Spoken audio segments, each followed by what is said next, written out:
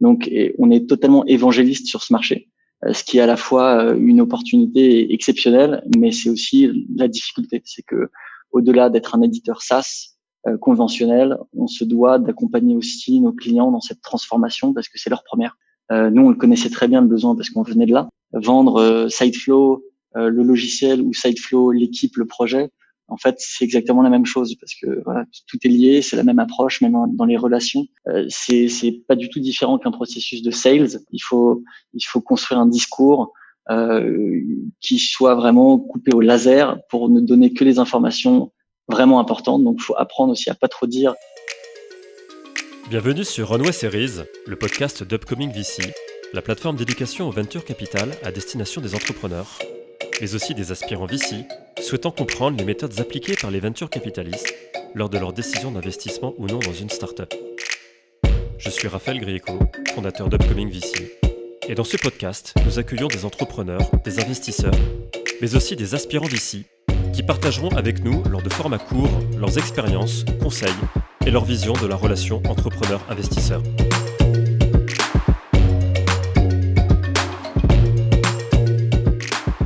Salut à tous, aujourd'hui on est ravis d'accueillir Louis Ovette, cofondateur et CEO de Sideflow. Salut Louis, comment ça va ? Salut Raph, ça va très bien et toi ? Écoute, ça va plutôt pas mal, je te remercie. Je suis très content de t'avoir aujourd'hui sur le podcast parce que ça fait un petit moment qu'on en parle et les choses ont fait que le timing précédemment était peut-être un petit peu trop précipité puisqu'il semblerait que tu aies une bonne nouvelle à annoncer. Donc c'est aussi l'opportunité aujourd'hui de pouvoir en parler puisque c'est une actualité qui est très chaude et bouillante pour toi. Peut-être avant de commencer de parler de ton expérience de levée de fonds, de tes enseignements et des conseils que tu pourrais partager pour les entrepreneurs qui sont dans cet exercice actuellement. Est-ce que tu pourrais nous donner le contexte de Sideflow, ce que tu fais chez Sideflow et ce que fait Sideflow, si ça te convient ? Oui, bien sûr, pas de problème. Déjà, merci beaucoup de l'invitation. Je suis ravi de pouvoir échanger à ce sujet. Sideflow, c'est la première solution cloud de gestion des opérations terrain qui répond aux exigences de sites complexes. Donc derrière toute cette explication barbare, concrètement, ça veut dire qu'on équipe des opérateurs qui font des opérations sur des chantiers type nucléaire, oil and gas, etc. Avec une application qui leur permet de suivre et de les guider pas à pas dans leurs interventions. Et comment cette industrie on va dire, se digitalise. Qu'est-ce que tu observes dans cette industrie ? Est-ce que tu fais partie des premiers ? Est-ce que c'est une industrie qui s'est déjà digitalisée, mais certaines activités ne l'ont pas été encore, et du coup, c'est ce que tu adresses ? Qu'est-ce que tu observes dans le stade de digitalisation de ces industries ? Ouais, exactement. En fait, c'est ce qui est assez intéressant à remarquer, c'est que c'est une industrie qui est très, très en retard. De manière générale, quand tu regardes le secteur de la construction, de la maintenance, toutes ces opérations-là, il y a pas mal d'études qui sont sorties. Typiquement, après la construction et la maintenance, l'industrie la moins digitalisée dans le monde, c'est chasse et pêche. Donc, de manière générale, c'est un écosystème qui est très en retard. Et nous, on s'adresse à une niche de cet écosystème qui concerne toutes les activités les plus complexes. Donc, typiquement, je te parlais de centrales nucléaires, d'opérations, ça peut être sur des plateformes oil and gas, ça peut être sur des grands ouvrages d'art, etc. Dès que c'est assez complexe, là il y a des exigences réglementaires qui sont encore plus fortes que partout ailleurs. Et donc du coup, nos clients ils doivent respecter vraiment des contraintes liées à la réglementation. Et concrètement, ce que ça veut dire, c'est qu'ils utilisent encore 100% du temps du papier sur les chantiers pour garantir la traçabilité de ce qu'ils font. Donc, on est totalement évangéliste sur ce marché, ce qui est à la fois une opportunité exceptionnelle, mais c'est aussi la difficulté. C'est que au-delà d'être un éditeur SaaS conventionnel, on se doit d'accompagner aussi nos clients dans cette transformation parce que c'est leur première. Et tu parles justement de sites très sensibles avec des données, j'imagine, très confidentielles. Comment tu fais pour établir ce lien de confiance entre ces acteurs de ces industries très sensibles et vous, nouvel entrant, digital, start-up, comment tu fais pour établir un dialogue avec eux, pour les mettre en confiance et pour leur prouver que ta solution répond à toutes ces exigences réglementaires de gestion de risque, de données et de traitement de données confidentielles ? Ouais, c'est fondamental comme sujet. Après, on arrive, je pense, à créer un lien de confiance assez fort avec nos clients pour une raison toute bête, c'est qu'on parle leur langage. C'est très important, mais sur les 4 associés de Sideflow, il y en a 3 qui viennent de l'industrie, qui ont une forte expertise de ces chantiers complexes, comme ceux du nucléaire, par exemple. Et donc, du coup, on comprend très bien la réalité de nos clients et on sait leur montrer. Le 4e associé, Samed, lui, il a plus de 10 ans d'expérience comme CTO dans le software. Il a édité des solutions pour des industries aussi très réglementées comme celles des notaires ou des avocats. Donc globalement, lui aussi, il sait de quoi il parle. Et tout ça, ça rassure vraiment nos clients. Ensuite, d'un point de vue factuel, il faut le démontrer, tout ça. Pour ça, on a plusieurs niveaux d'action. On doit démontrer qu'on respecte des exigences de normes industrielles comme la norme ISO 9001. On va les rassurer sur la souveraineté des données. Ça, c'est vraiment critique. Montrer aux clients qu'on utilise des serveurs localisés en France, que chacun des clients utilise des serveurs dédiés. On passe des audits de qualité sur nos codes sources, ça aussi c'est très important. Et tu vois, on va même jusqu'à garantir le maintien en condition opérationnelle de la solution, même si Sideflow devait mourir. Donc ça c'est ce qu'on appelle des escrow agreements. C'est très contraignant pour nous, mais c'est aussi très structurant vis-à-vis du développement de la boîte. Et aujourd'hui, peu de startups à notre niveau sont aussi carrés sur ces processus, mais c'est ce qui est normal au vu des clients. Donc finalement, c'est rarement un problème ce sujet parce qu'on le traite, parce que c'est fondamental de le traiter et bien. Du coup, vous êtes lancé quand? Quel âge a Sideflow? Sideflow officiellement sur les statuts a été créé en novembre 2017, donc un peu plus de 2 ans, et on s'est lancé vraiment officiellement le 3 janvier 2018 à Station F. Donc on a débuté à 4 associés cofondateurs à l'époque là-bas. Et donc 2 ans après, on est 25. Donc on a fait un beau chemin depuis.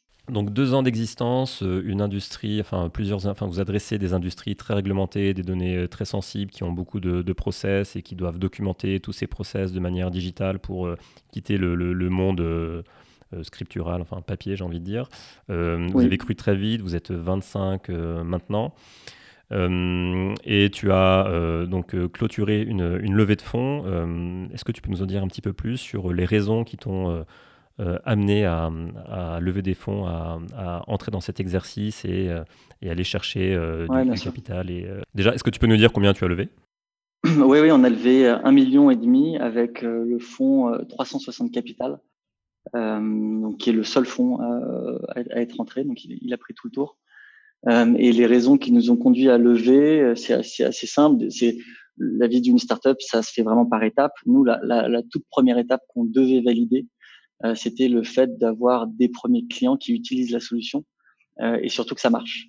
Ça, c'était vraiment surtout là où tout le monde nous attendait. Et concrètement, l'histoire a un peu basculé pour nous le 14 février 2019, pour être très précis. Donc, il y a un peu moins d'un an, où pour la première fois, un de nos clients, Ponticelli, a réalisé une intervention qui a été suivie 100% en digital sur une centrale nucléaire en France. Ça avait été c'était jamais arrivé auparavant qu'un sous-traitant d'EDF fasse une intervention comme ça en digital. Et c'était avec Sideflow, donc c'était notre premier vrai accomplissement à l'époque. Et à cette époque-là, on était sur une stratégie sales qui, en gros, on se concentrait essentiellement sur des PME ou sur des grosses boîtes, mais dans des régions. Donc, typiquement sur des antennes régionales de grosses boîtes, dont Ponticelli, typiquement. Et en fait, on s'est rendu compte qu'il fallait qu'on soit en mesure de taper des très grosses boîtes parce que, comme je te le disais précédemment, on est vraiment sur un sujet de transformation globale de manière générale. Et on s'est dit que pour réussir au mieux notre projet, il fallait qu'on soit en mesure de parler à des très grosses boîtes qui sont en mesure de mettre des moyens conséquents en face sur la transformation.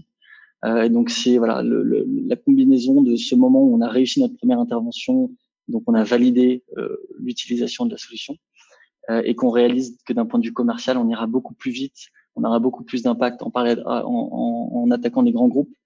Et donc là, à ce moment-là, on s'est dit que voilà, à 8 personnes à l'époque, il va falloir qu'on se staffe un peu plus pour être sérieux, quoi, parce que pour aller signer des gros deals avec des boîtes comme Orano, Framatome, Westinghouse, etc. Au-delà d'une bonne gouaille et une bonne équipe, il fallait avoir en face un projet solide. Donc, c'est là où on a décidé de lever des fonds dans le but de vraiment de construire une équipe très très solide, nous permettant d'adresser des très grosses boîtes qui ont des problématiques d'intégration SI fortes, des enjeux de transformation humaine importantes. Donc voilà, donc c'était vraiment l'objectif.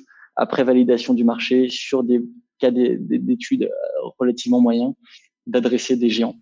Donc vous aviez j'imagine, vous aviez cette confiance quand vous avez amorcé cette levée de fonds, puisque vous aviez eu ce succès avec ce premier accompagnement chez votre pilote. Donc j'imagine que c'était quelque chose qui vous a rassuré, cette preuve de concept vous a rassuré. Mais est-ce que tu peux nous en dire un peu plus sur l'état d'esprit que tu avais donc juste avant d'aborder cette levée de fonds?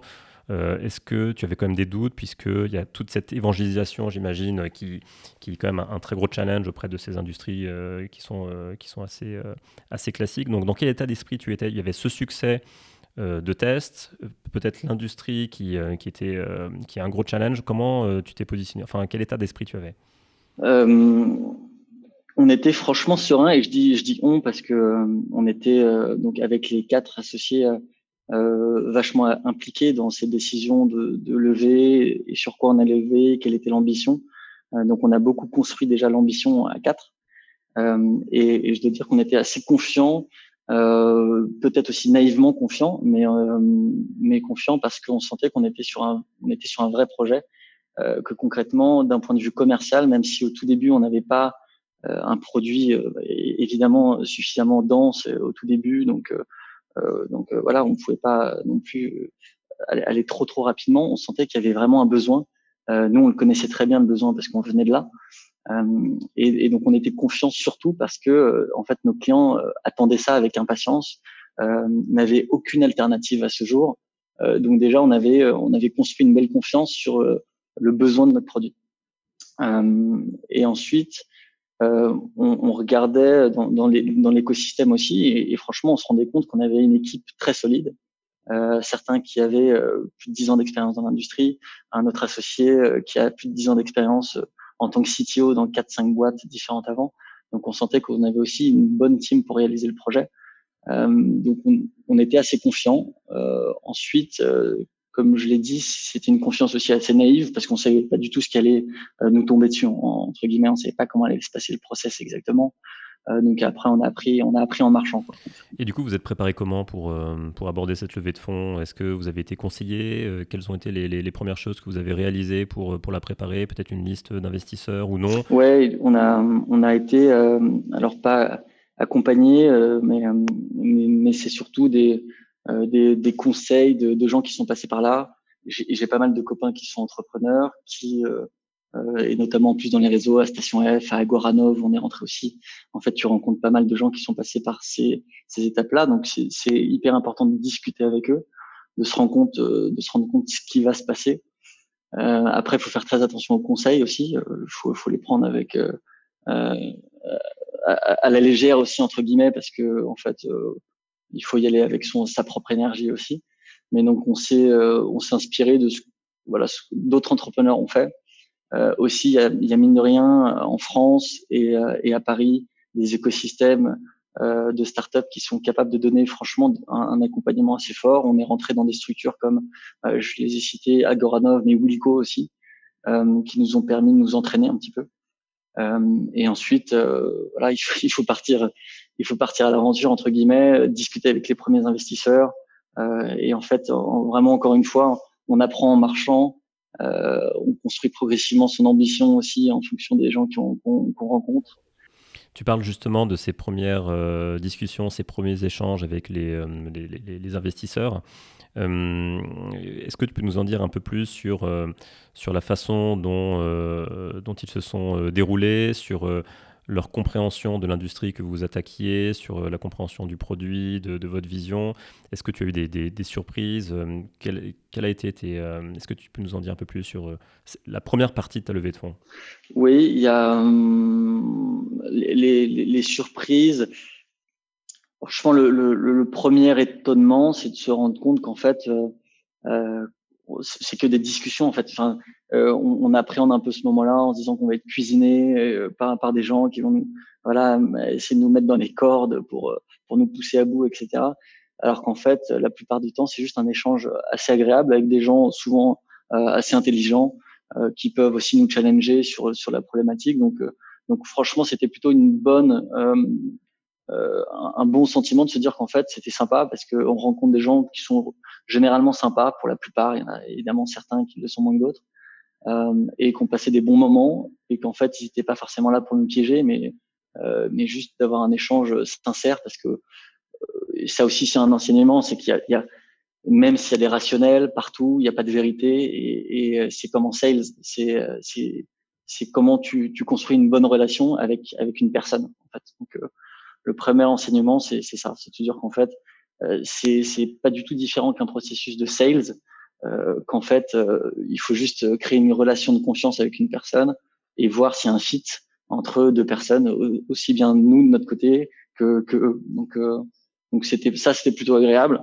Ensuite, il y a quand même d'un point de vue très très concret, tu réalises que la bande passante d'un VC, euh, mine de rien, elle est faible dans le sens où il y a ils sont confrontés à beaucoup de sujets différents, à beaucoup de boîtes différentes, et donc il faut que tu apprennes à délivrer ton message, mais avec une efficacité folle. Il faut construire un discours qui soit vraiment coupé au laser pour ne donner que les informations vraiment importantes. Donc, il faut apprendre aussi à pas trop dire de choses. Tu as envie de communiquer sur plein de trucs, c'est ton bébé, c'est ton projet.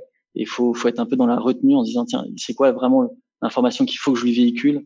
Parce que pour rentrer dans le projet, il a besoin d'informations claires. Tu parles de cette précision du discours que tu dois avoir. Est-ce que tu dois avoir aussi une précision du discours concernant l'industrie ou est-ce que tu as rencontré un certain niveau de connaissance déjà établi des VC avec lesquels tu as échangé sur l'industrie que tu attaques Ouais, enfin, ça c'est évidemment ça c'était très dur parce que on rentre pas dans une industrie B2C ou compréhensible euh, très facilement. Déjà, on est dans un secteur.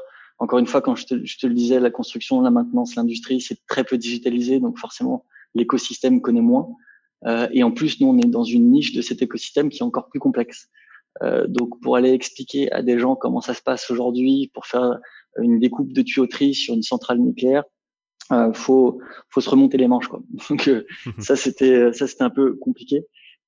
Et ensuite, autant sur le besoin du marché, et ça allait. Ce qui est compliqué, c'est d'estimer le marché et d'arriver à projeter les investisseurs sur une taille de marché, parce que mine de rien, voilà, à la fin de la journée, c'est leur job d'estimer est-ce qu'il y a un marché conséquent à aller adresser, puis est-ce qu'il y a une bonne team qui peut vraiment aller l'atteindre, etc. Mais cette question de taille de marché, elle était assez importante. Donc tu parles de cette évolution aussi du discours que tu as eu, de plus en plus précis pour délivrer un message de plus en plus clair, pointu, coupé au laser, pour reprendre un terme industriel Ouais. qui va bien. Est-ce que si tu devais comparer tes tout derniers meetings avec des VC, avec tes tout premiers, comment tu pourrais expliquer ton évolution et peut-être le discours que tu as fait, sans donner trop de détails peut-être, mais nous expliquer la structure, en fait, la façon dont tu as abordé la présentation de l'industrie et de Sideflow par rapport au tout début où tu disais en effet que comme c'est ton bébé, tu as envie de donner énormément de détails et d'informations. Est-ce que rapidement, justement, tu as adapté ton discours et quel a été on va dire, la structure finale de tes discours finaux dans ta dernière partie de levée de fonds? Après, ça n'a pas non plus évolué de manière radicale parce qu'on était assez, nous, sereins sur notre marché, on le comprenait bien. Donc, sur le message en lui-même, il n'a pas énormément changé. Mais effectivement, concrètement, c'est juste concrètement, c'est sur notre deck de levée. Tu t'apprends à ne pas passer à l'étape d'après. Tant que le marché n'est pas compris, en fait, tu passes pas à l'étape d'après. Tu essaies de vérifier que ton interlocuteur a bien capté le message. Là où au début, tu es plus dans un format où tu délivres un message et t'espères qu'il soit bien compris. Là, à la fin, on était un peu plus concentré sur le fait de, ok, est-ce que vous avez déjà bien compris le message, le marché, en parler plus longtemps s'il fallait. Donc être très attentif sur ce volet-là, parce que si ce marché était mal compris, derrière tout le discours, il avait aucun sens en fait. Donc être plus concentré là-dessus. Et encore une fois, je sais pas si j'ai pas forcément d'exemple à donner, mais si tu travailles ton flow en fait pour que tu puisses faire passer ton message au mieux. Mais sinon, sur le fond du message, ça n'a pas vraiment changé. Ok. Donc vous êtes 4 cofondateurs. Combien de temps a duré cette levée de fonds entre la réflexion et le moment où vous vous êtes dit c'est le moment d'accélérer, d'aller chercher ce capital, et le moment où vous avez eu la proposition, la term sheet et la due deal était closée? Alors ça s'est passé assez vite. En gros, notre réflexion sur la levée, on l'avait depuis fin 2018, pardon. On s'était dit qu'en gros, dès qu'on atteindrait tel milestone, on voulait partir en levée de fonds. Donc concrètement, dès qu'on avait signé nos premiers clients en mode SaaS, dès qu'on avait réalisé notre première intervention 100% digitale, on voulait partir en levée. Ça, on l'a obtenu en mars, quelque chose comme ça. En mars, on a vraiment eu à la fois la première intervention en février et des premiers bons deals qui commencent à se profiler. Donc, on lance la levée officiellement en mars. Et derrière, c'est allé assez rapidement, en fait, parce que je pense que j'ai dû rencontrer Jean-Baptiste, qui est le partenaire de 360 Capital, qui a fait le deal mi-mars. On s'est revus, on s'était déjà rencontrés avant, mais on s'est revus à ce moment-là quand j'ai lancé. Et je pense il y a dû avoir 3 semaines d'instruction de son côté. On s'est vus, nous ont envoyé une term sheet au bout d'un mois, je pense, quelque chose comme ça. On a réfléchi, on a échangé pendant 2 semaines. Donc, je dirais qu'en 2 mois, on a du début jusqu'au moment où on a eu un peu l'accord oral sur la term sheet. Il s'est passé 2 mois. Et ensuite, je pense qu'un mois et demi ou 2 mois en plus entre la term sheet et le moment où concrètement on a vraiment signé le pacte chez les avocats. Donc, je dis ça, je dis mars, avril, mai, juin, juillet. Oui, c'est ça. On a dû commencer début mars et on était chez les avocats mi-juillet. Donc 2 mois pour avoir un intérêt matériel, et au final 5 mois pour toute la partie administrative qui a suivi l'intérêt matériel. Mais on peut vraiment dire que en 2 mois, l'image était claire. C'est ça, mais en revanche, avant, il y a quand même eu un processus on s'était mis des objectifs, quand est-ce qu'on allait la lancer, on l'avait préparé, le deck était quasiment prêt, en tout cas sur le cœur, et on avait, enfin voilà, je m'étais déjà confronté à des tests, à des investisseurs. J'avais commencé à m'entraîner un petit peu. J'avais participé notamment à l'événement Upcoming VC que tu avais organisé. Et voilà, je m'étais moi en parallèle, j'avais commencé à muscler le jeu. Donc ces 2 mois se sont écoulés donc forcément très très vite. Vous êtes 4 cofondateurs. Comment vous êtes répartis cet exercice, ce rôle de levée de fonds et le besoin de devoir continuer à faire croître Sideflow?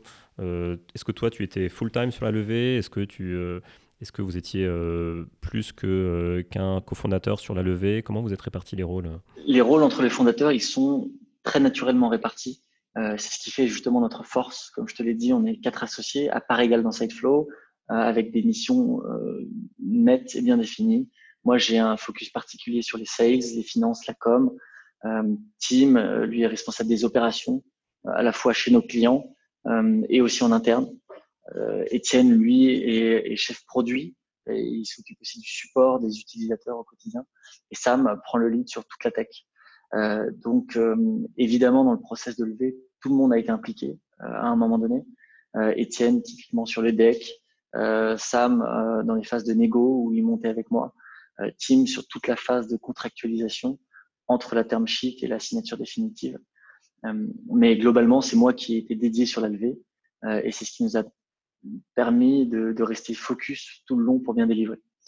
Alors, j'étais pas non plus à 100% investi sur le sujet. Globalement, j'étais à 50% sur la levée, 50% sur les sales. Mais tu vois, finalement, ça m'a pas forcément ralenti dans les sales. parce que j'ai trouvé que les deux exercices étaient très très complémentaires, parce qu'aller vendre Sideflow, le logiciel, ou Sideflow l'équipe, la vision, en fait c'est finalement la même chose. Tu as besoin de la même énergie, tu vends finalement exactement le même projet. Et donc je me nourrissais d'un bon meeting avec un client pour arriver plein d'énergie devant un investisseur, plein de confiance, et vice versa en fait. Quand tu rencontres un investisseur qui est passionné par ton projet, en fait ça te rassure et tu es aussi meilleur devant ton client. Donc voilà. Ok, donc une super répartition pour pouvoir mener de front cette levée et l'exécution. Ouais, vraiment, c'est une super répartition. Et au contraire, tu vois, c'est pendant la levée qu'on a signé notre plus gros deal à l'époque avec Orano, un des clients les plus importants dans l'industrie nucléaire, et qui nous emmène aujourd'hui sur le plus gros projet de transformation digitale de l'industrie nucléaire. On va aller équiper 4000 personnes sur 30 sites industriels. C'est un projet vraiment exceptionnel. Donc tu vois, au-delà de me ralentir, ça m'a plutôt accéléré. Voilà, c'est exactement ce que j'allais dire. C'est au lieu de te ralentir, ça t'a accéléré le fait d'avoir pu continuer à rencontrer des prospects et à les convertir. T'as permis d'accélérer cette levée puisque ça nourrissait encore plus ton deck et ton discours face aux potentiels investisseurs. Exactement. Et tu vois, il y a un truc qui est très important, c'est que encore une fois, les investisseurs, il y a beaucoup de rationnel, ils investissent sur des marchés privilégiés, ils regardent des équipes, des chiffres, des métriques du marché. À la fin, ils font une décision qui est en partie irrationnelle, c'est une décision émotionnelle. Et nous, notre job, c'est d'essayer de transmettre l'énergie qu'on a. Et pour avoir une bonne énergie, il faut avoir confiance en soi, il faut être sûr que ses clients sont intéressés par le produit, aiment bien notre démarche, soient contents de notre accompagnement. Et c'est qu'en arrivant confiant qu'on arrive à délivrer cette énergie aux investisseurs. Donc maintenant, cette levée est effectuée, donc vous avez levé 1,5 million. Quelles sont vos attentes de la relation avec 360 Capital? Qu'est-ce que vous attendez d'eux? En quoi ils vont vous aider? Et quel type d'interaction? C'est encore frais, mais quel type d'interaction as-tu avec eux? Est-ce que c'est surtout à échéance classique des boards? Bon, j'imagine qu'il n'y a pas eu forcément de board encore, puisque la levée est toute récente, ou je me trompe peut-être. Mais quel type d'interaction vous avez? Est-ce que c'est aussi de l'interaction très, très spontanée, ou est-ce que c'est de l'interaction très structurée, assez classique? Et qu'est-ce qui t'apporte concrètement? C'est à la fois spontané et structuré, je dirais, pour faire une réponse de Normand, mais l'idée c'est que eux, c'est un peu c'est des soutiens. On les voit vraiment comme des soutiens, donc comme des partenaires. L'idée, c'est que eux ont pas mal d'expérience sur des boîtes qu'ils ont accompagnées, sur typiquement des gens avec qui bosser, donc il y a pas mal de recommandations comme ça. On, on les, on leur ils nous aident pas mal de ce point de vue. Donc, typiquement, en nous mettant en relation avec des gens importants au bon moment, sur de la structuration sales, sur de la mise en relation avec des gens qui peuvent nous accompagner dans la structuration financière de la boîte aussi. Donc, d'un point de vue support, ça, c'est assez important. Euh, Ensuite, il y a le côté structurel aussi, parce que mine de rien, oui, on met en place un board meeting. Du coup, c'est quelque chose qui est nouveau chez nous, où pour la première fois, on fait venir quelqu'un de l'extérieur pour parler de notre stratégie, et on se donne des rendez-vous qui sont fixes, et donc du coup, ça nous pousse à nous structurer. Ça nous force à vraiment nous structurer, à rationaliser les choses, à se donner des objectifs, même si on en avait en interne, de les décomposer. Donc voilà, ça nous aide à nous structurer. Et de manière plus spontanée, ils vont nous aider. Je vais leur passer un coup de fil. Tiens, JB, tu connais pas quelqu'un qui peut m'aider sur cette problématique-là? Aujourd'hui, on va se mettre à recruter énormément de gens en delivery. Est-ce que tu peux me recommander des gens de confiance ou des boîtes qui font des recrutements qui sont sûrs? Voilà, c'est à la fois spontané et structuré. Donc support opérationnel, notamment sur la structuration de la team, mais aussi support pour vous apporter une certaine discipline dans l'exécution et dans le reporting des chiffres et de la stratégie. Ouais, exactement, parce que on a tendance aussi, nous on est passionné, on a envie d'aller de l'avant, à délivrer. Parfois il faut sortir la tête de haut, il faut voilà voir où on en est, voir est-ce qu'on avance bien selon les milestones qu'on s'était fixés, etc. Donc avoir ces rendez-vous en fait, c'est très structurant. Nous, on voit ça de manière très positive. Après, c'est pas le cas de tous les entrepreneurs, mais nous, on considère vraiment que c'est un plus. On a des très très fortes ambitions. Voilà, en face de ça, il faut pas rigoler, quoi. Il faut vraiment se structurer. Donc cette levée s'est déroulée quand même de manière assez rapide, 2 mois pour avoir une image claire de qui était intéressé par un accompagnement de Sideflow et 5 mois en tout en comptant la partie administrative. Mais si tu devais peut-être refaire cette levée, est-ce que tu aurais modifié un certain nombre de choses? Ça peut être dans l'attitude, ça peut être des choses plus pragmatiques comme la façon dont tu aurais structuré ton premier pitch deck ou totalement autre chose? Franchement, c'est une question compliquée. Tu peux toujours refaire les choses. On est, nous, hyper contents de la manière dont ça s'est déroulé. Donc, rien que pour ça, je te dirais non. Parce que, euh, au final, oui, c'est allé vite. Parce qu'on a vite eu une proposition intéressante d'un fonds avec qui on avait un bon fit. Et nous, on réfléchit beaucoup comme ça chez Salesflow. C'est que le mieux est l'ennemi du bien. C'est que concrètement, tu peux passer 6 mois à trouver le meilleur deal du monde, peut-être avec une valo avec 504 plus, 304 plus peut-être de cash, etc. Au final, la meilleure décision à prendre, c'est la plus rapide et la meilleure première bonne décision. Et donc c'est en ça que nous, franchement, je referais rien différemment. C'est que on a été en mesure de lever très vite. Ça nous a pas défocus de notre business pendant trop longtemps. Et ce que ça veut dire, c'est qu'on a levé en juillet. Donc, au 1er septembre, on a pu mettre en place déjà la stratégie qu'on voulait, avoir notre VP Sales qui a plus de 30 ans d'expérience dans le software, qui nous rejoigne à temps, et pour pouvoir aller beaucoup plus vite. Donc, j'aimerais dire non, je referais pas les choses différemment. Si je disais l'inverse, entre guillemets, ce serait en gros, contacter vraiment, d'avoir un process très sharp sur la manière de contacter les fonds. Et là où nous, on l'a fait beaucoup, pour être très franc, on l'a fait beaucoup au fil des rencontres qu'on a faites. Euh, je vais pas te dire qu'on a fait un fichier Excel avec les 100 fonds de la place, qui investissaient où, lesquels on voulait absolument les shooter dans le bon ordre, avec un CRM qui me permet de suivre tout ça. Si ça se trouve, ça nous aurait apporté des choses. Euh, mais je vois que le résultat aujourd'hui, c'est que en fait, on a eu exactement ce qu'on voulait dans un temps qui était bon. Donc, je sais pas si vraiment ça nous aurait apporté beaucoup de choses ou si ça nous aurait vraiment pollué de Mhm. peut-être trop de solutions différentes, de doutes, de trop d'options différentes. Est-ce que du coup tu aurais quelques conseils, ça peut être même un seul conseil essentiel que tu donnerais à un entrepreneur qui serait dans l'exercice de sa première levée de fonds? Alors ça va forcément dépendre beaucoup du secteur, de la maturité du projet, du type de client, mais est-ce que tu penses qu'il y a quand même un point commun pour aborder une levée de fonds dont tu as fait l'expérience et que tu souhaiterais partager sous forme de conseils? Ouais, je dirais franchement que le point le plus important, c'est de construire sa confiance. Il faut vraiment bosser en amont avec l'équipe pour construire déjà l'ambition de la boîte, construire sa confiance dans ce qu'on fait en fait. Donc c'est se confronter aux clients, se rassurer sur le fait qu'on fait vraiment un truc qui est utile et se dire qu'on est vraiment en train de le faire bien et qu'on a tout pour réussir, parce qu'en fait, quand tu te lances dans un process de levée de fonds, encore une fois, il y a beaucoup de rationnel, mais il y a beaucoup d'émotionnel. Si tu rencontres une personne, tu la regardes les yeux dans les yeux en ayant la conviction que tu es en train de faire un truc bien. Au-delà des mots que tu vas véhiculer, il y a plein de choses qui vont passer. Il y a de l'énergie, il y a un dynamisme. Tu vois que tu rassures la personne que tu n'es pas en train de la bullshiter en fait. Et donc le premier truc avant de se lancer, c'est d'être bon, évidemment sûr que tu as besoin de lever parce que parfois il y en a qui lèvent pour des mauvaises raisons.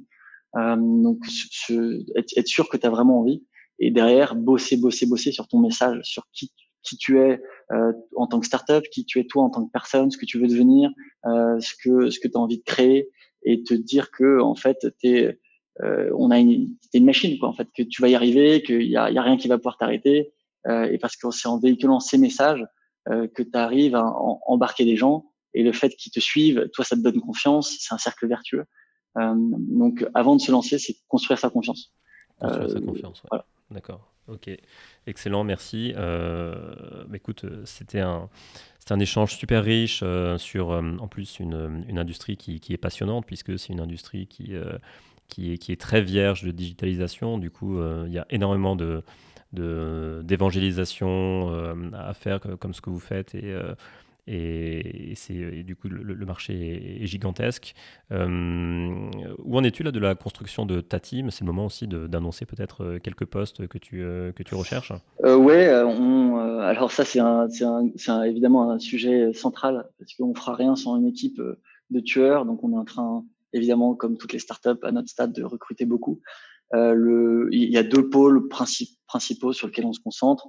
Il y a évidemment la tech parce que on fait encore une fois un produit qui est hyper complexe. On a une ambition folle sur ce qu'on veut faire. On veut vraiment révolutionner la manière de collaborer autour de projets industriels. Donc c'est pas une mince affaire. Donc, on a encore une roadmap produit qui est dense. Et le deuxième volet, c'est le delivery. Comme je te disais, on est un peu des évangélistes sur ce marché. Il faut accompagner les clients parce que au-delà d'un outil, c'est vraiment une réorganisation des gens qui s'opèrent autour de Siteflow. Et donc du coup, il faut vraiment les accompagner là-dessus. Donc on recrute des gens qui ont l'habitude d'avoir déployé des solutions SI dans des grands groupes, des ex-consultants par exemple, mais des gens qui ont aussi l'expérience de l'industrie. Donc c'est une double compétence qu'on recherche qui est pas évidente, mais c'est ce qui fait notre force aujourd'hui chez Siteflow, c'est de savoir gérer un projet SI et une transformation tout en connaissant vraiment la problématique terrain de nos clients. Donc voilà, deux pôles, tech évidemment comme beaucoup de startups, et cette partie delivery pour faire en sorte que nos clients réussissent leur projet de transformation. Parce qu'au final, c'est ça le but. Et j'ai un dernier point sur l'aspect géographique et le côté international de Siteflow. Actuellement, vous vous concentrez sur la France ou est-ce que vous avez déjà un certain nombre d'échanges ailleurs, au UK ou dans d'autres pays pour déployer Siteflow? Ou est-ce que pour l'instant, vraiment, le focus, c'est la France? Le focus, au tout début, il était très très sharp, encore une fois, c'était de devenir la référence sur la transformation digitale du nucléaire en France. Donc c'était on ne peut plus précis et ciblé comme objectif. C'est franchement quelque chose qu'on est en train de réaliser. Donc on se concentre maintenant sur la prochaine étape qui est une double extension à la fois internationale sur le nucléaire, où tu vois, la semaine dernière j'étais à Abu Dhabi parce que là-bas ils ont construit les premières centrales nucléaires du Middle East là-bas et des Émirats qui vont rentrer en activité bientôt. Et c'est à l'inverse de nos pays européens, c'est vraiment un enjeu stratégique le nucléaire là-bas. Donc Abu Dhabi, mais il y a d'autres pays comme le Canada qui ont des gros programmes de maintenance là-bas. Donc on est en train de s'internationaliser sur le nucléaire et on va aussi s'expand sur une nouvelle verticale. Donc là, l'idée, c'est plutôt de rester en France ou en Europe ou avec des clients français en tout cas pour aller attaquer les prochaines verticales de marché. On est en train de travailler sur des projets de forage, des projets oil and gas, donc qui vont a priori se concrétiser bientôt. Donc c'est une double expansion sectorielle plutôt près de chez nous pour pas trop se compliquer la vie et internationale sur un marché qu'on connaît très bien qui est le nucléaire. Bah écoute, Louis, je te remercie énormément pour ta participation aujourd'hui, pour toutes tes explications, tes conseils et vraiment ce retour d'expérience passionnant sur une industrie qui est très peu connue, puisque c'est vrai que globalement, quand on parle de SaaS, on parle plutôt de SaaS B2B Enterprise pour de la productivité d'équipes de dev, peut-être pour forcer un petit peu le trait.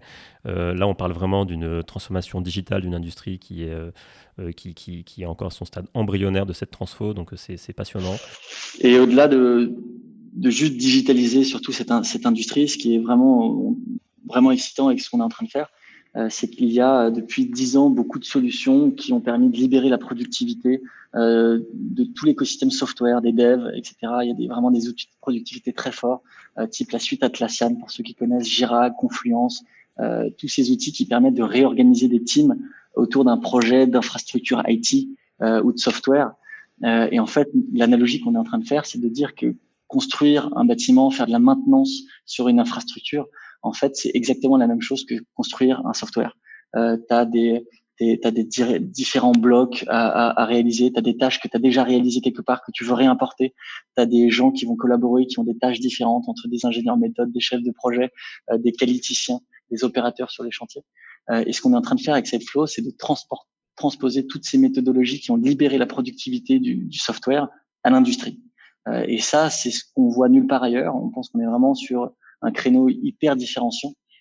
Et c'est en ça qu'on est convaincu qu'on tient vraiment quelque chose de très puissant et qui va nous permettre de devenir une référence sur ces marchés très complexes.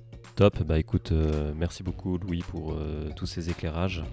On te souhaite tout de bon et all the best pour 2020 et pour la suite de SafeFlow. C'est très gentil, merci beaucoup Raph de m'avoir accueilli et à très bientôt.